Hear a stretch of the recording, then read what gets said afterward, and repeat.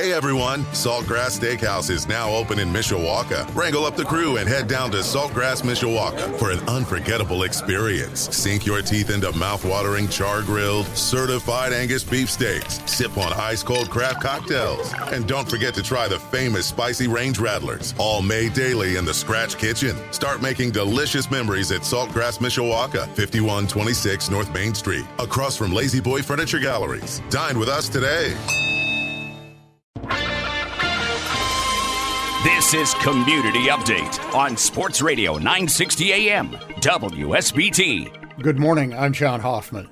The highest profile races in Tuesday's midterm elections were races for the U.S. Senate and congressional seats in Indiana, and for governor and a referendum on abortion in Michigan. In Indiana, GOP Senator Todd Young easily won a second term, while Republicans Jim Banks in the 3rd District and Rudy Yakum in the 2nd District handily won their races. In Michigan, there was something of a Democratic wave, as Governor Gretchen Whitmer won a second term. Democrats won control of both legislative houses, and a Democrat-backed amendment enshrining abortion rights in the Michigan Constitution passed. There was a delay in St. Joseph County getting vote totals tabulated and released. County Election Board Chair Chuck Leone says that while polls did close to arriving voters at 6 p.m., there were significant numbers of people in line and they had to be allowed to vote. Leone says they did not want to release any results until after everyone in line had finished voting.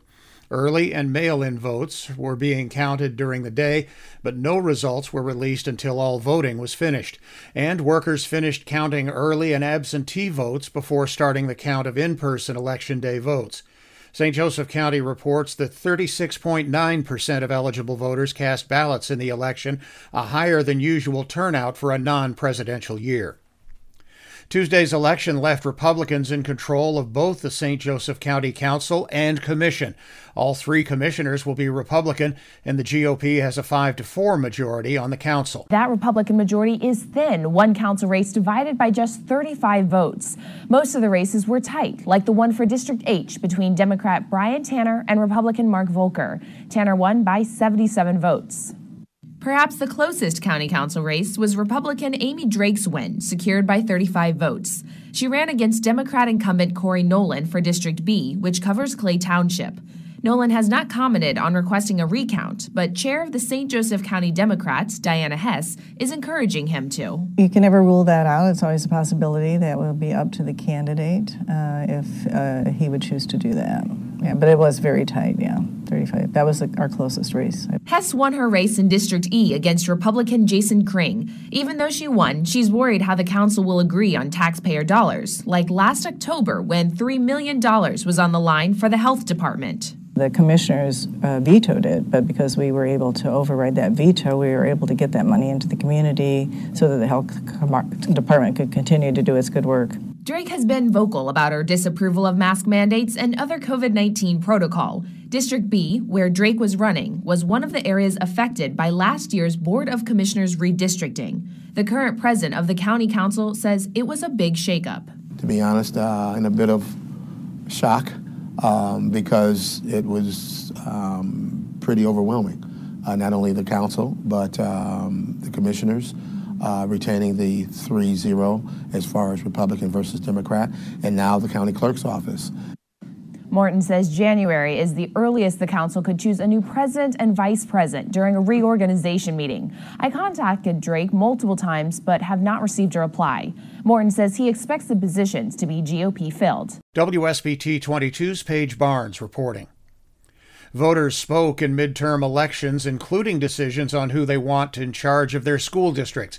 This comes as nonpartisan seats have become more political. Voters in nearly every community in our area had to make choices about their school board.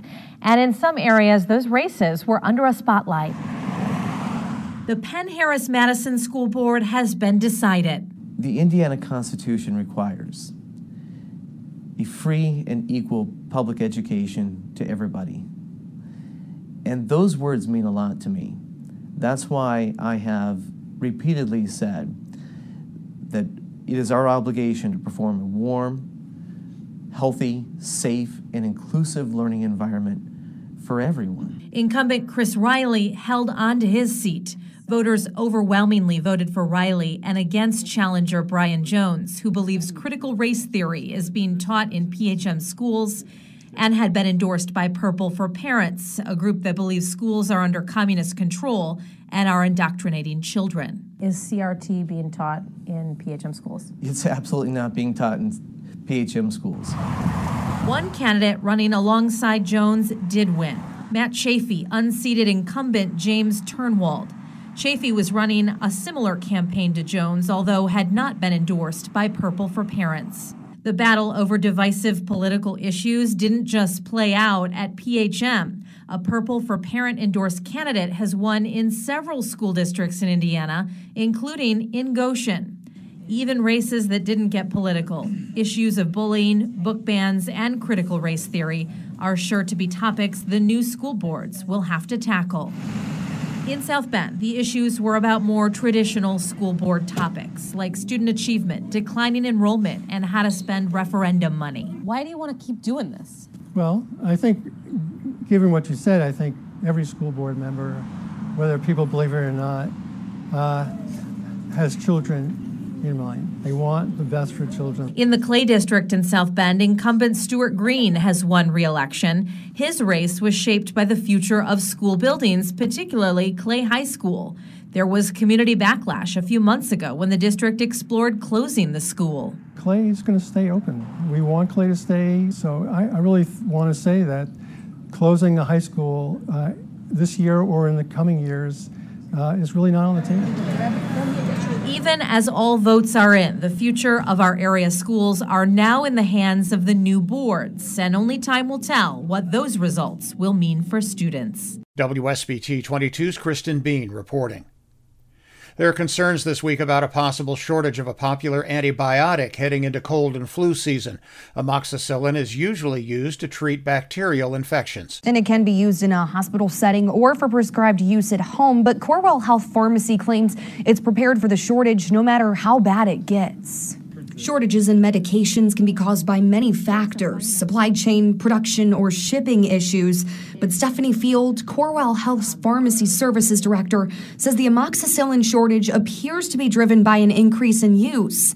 This as a surge in RSV came earlier than normal. RSV does not necessarily mean that you'll be on amoxicillin, but there are a lot of secondary infections like ear infections and things like that kiddos will come down with. That amoxicillin is really the first line. Field says they're not having any trouble getting the medication in tablet form, but they're watching closely and have backup plans in case the market gets tighter. But getting a hold of the liquid amoxicillin is more difficult. Usually our first plan B in a medication shortage is to look at different strengths or presentations like oral versus solid. In the pharmacy, we can make a solution for pediatric patients out of solid forms like caps or tabs. Because amoxicillin is a generic drug, Field says manufacturers are easily able to pivot if there's an increased need. One manufacturer, U.S. Antibiotics, saying early Monday it's ready to assist the federal government if asked for help. Quote, parents should never be forced to visit multiple pharmacies to find the medicine needed to cure their children's infections, nor should hospitals have to choose which patients get full doses of prescribed antibiotics, particularly when there's a trusted solution here at home. Now, Field encourages any parents or families with any questions about this to reach out to your local pharmacy because they can make any of the pill forms of this drug into a liquid form. WSBT 22's Erica Finke reporting. Since the start of the pandemic, the city of South Bend has paused water shutoffs and waived late fees, but that's all changing in December.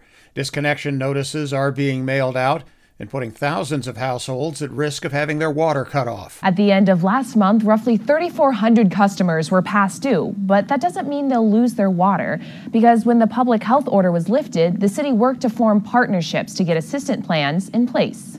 Disconnection notices are being mailed out, putting thousands of households at risk of having their water cut off. The city of South Bend's water moratorium began in March 2020 due to the economic fallout of the COVID-19 pandemic. Municipal Utilities is now encouraging its impacted customers to set up a payment plan if they can't bring their balance up to date. There are other options for help as well, including assistance programs through Real Services, the Kroc Center, St. Vincent de Paul Society, and Catholic Charities Fort Wayne. Real says they started helping families with their water bills last year. Last year, families had to have a past due amount that they owed on their water bill, where this year we are able to provide a benefit to households that have a water bill that they're responsible for. These programs have made a big impact in Michiana. In just 2021, Real says they helped 10,000 households with their water or other utilities. But there are some limitations. We can help families that are at or below 60% of the state median income. And for a household of one, that's a monthly income of $2,318.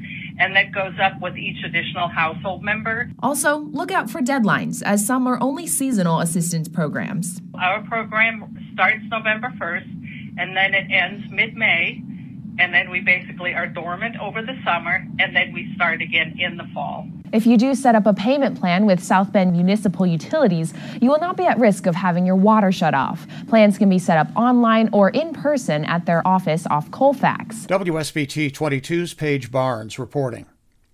Fentanyl is driving record overdose deaths nationwide and in our community. A major fentanyl bust in Elkhart netted 15,000 pills this week. It's a drug so powerful the amount that fits on the tip of a pencil can kill you.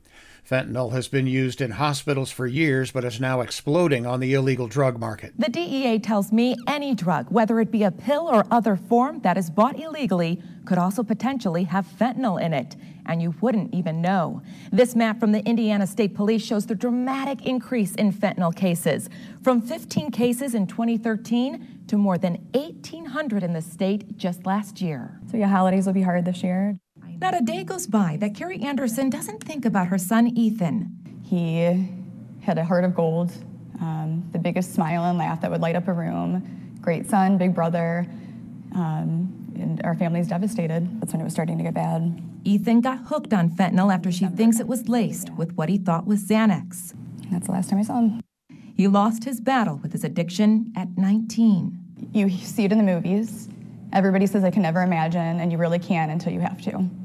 And it was a sunny June day, just 4 months ago, and I got that phone call that he was dead. Fentanyl is a synthetic opioid that is 50 times stronger than heroin and 100 times stronger than morphine. Just 2 milligrams can be lethal. We know right now this is the deadliest drug that we have ever seen. DEA Special Agent Chip Cook oversees northern Indiana. He says the drug is coming from 2 very powerful Mexican cartels. These are 2 very aggressive, very violent, money-making cartel organizations who are fueling this fentanyl in a variety of ways, whether fentanyl in fake pills, whether fentanyl laced in heroin or methamphetamine or cocaine, pushing all of this north into the United States, and it's all to make a dollar. Last year, 107,000 Americans died from a drug overdose. The DEA says 70,000 of those deaths are directly related to illicit fentanyl. And it's happening here. We are tracking to probably have 100 overdoses this year. I would say more than 90% are fentanyl in there. St. Joseph County Coroner Dr. Patricia Jordan sees the devastating effects firsthand. The people who are taking methamphetamine or heroin or cocaine or any of those things, they're nowhere near the potency of this fentanyl business. The worst part is it's getting places that you would never expect it to be, like marijuana. And that has deadly consequences. The big problem with fentanyl is very fast acting, and it hits as a respiratory suppressant first. And so people don't breathe and they don't realize they're having trouble. And once they realize they have trouble, they drop. Just this year, the DEA and other police agencies stopped this fentanyl in Colorado. They say it was headed to South Bend. 114 pounds. The DEA says enough to kill 25 million people. We are getting reports where we do see sometimes an abundance of drugs coming into and through our community. While police won't comment on specific cases, South Bend Police Lieutenant Kyle Dombrowski is part of the Strategic Focus Unit, a unit that often works with the DEA. We know where they're coming from, and it's sad that individuals are trying to take a profit, from the pain.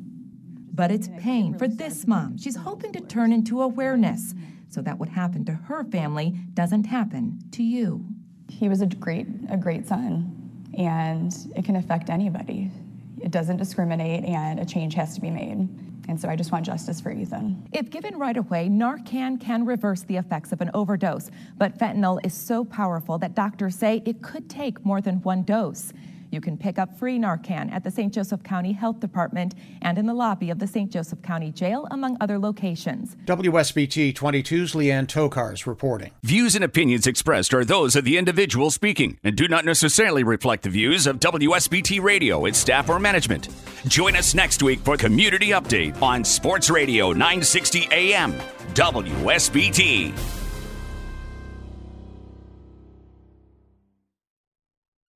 Hey everyone, Saltgrass Steakhouse is now open in Mishawaka. Wrangle up the crew and head down to Saltgrass Mishawaka for an unforgettable experience. Sink your teeth into mouth-watering char-grilled, certified Angus beef steaks. Sip on ice-cold craft cocktails. And don't forget to try the famous spicy range rattlers, all made daily in the Scratch Kitchen. Start making delicious memories at Saltgrass Mishawaka, 5126 North Main Street, across from Lazy Boy Furniture Galleries. Dine with us today.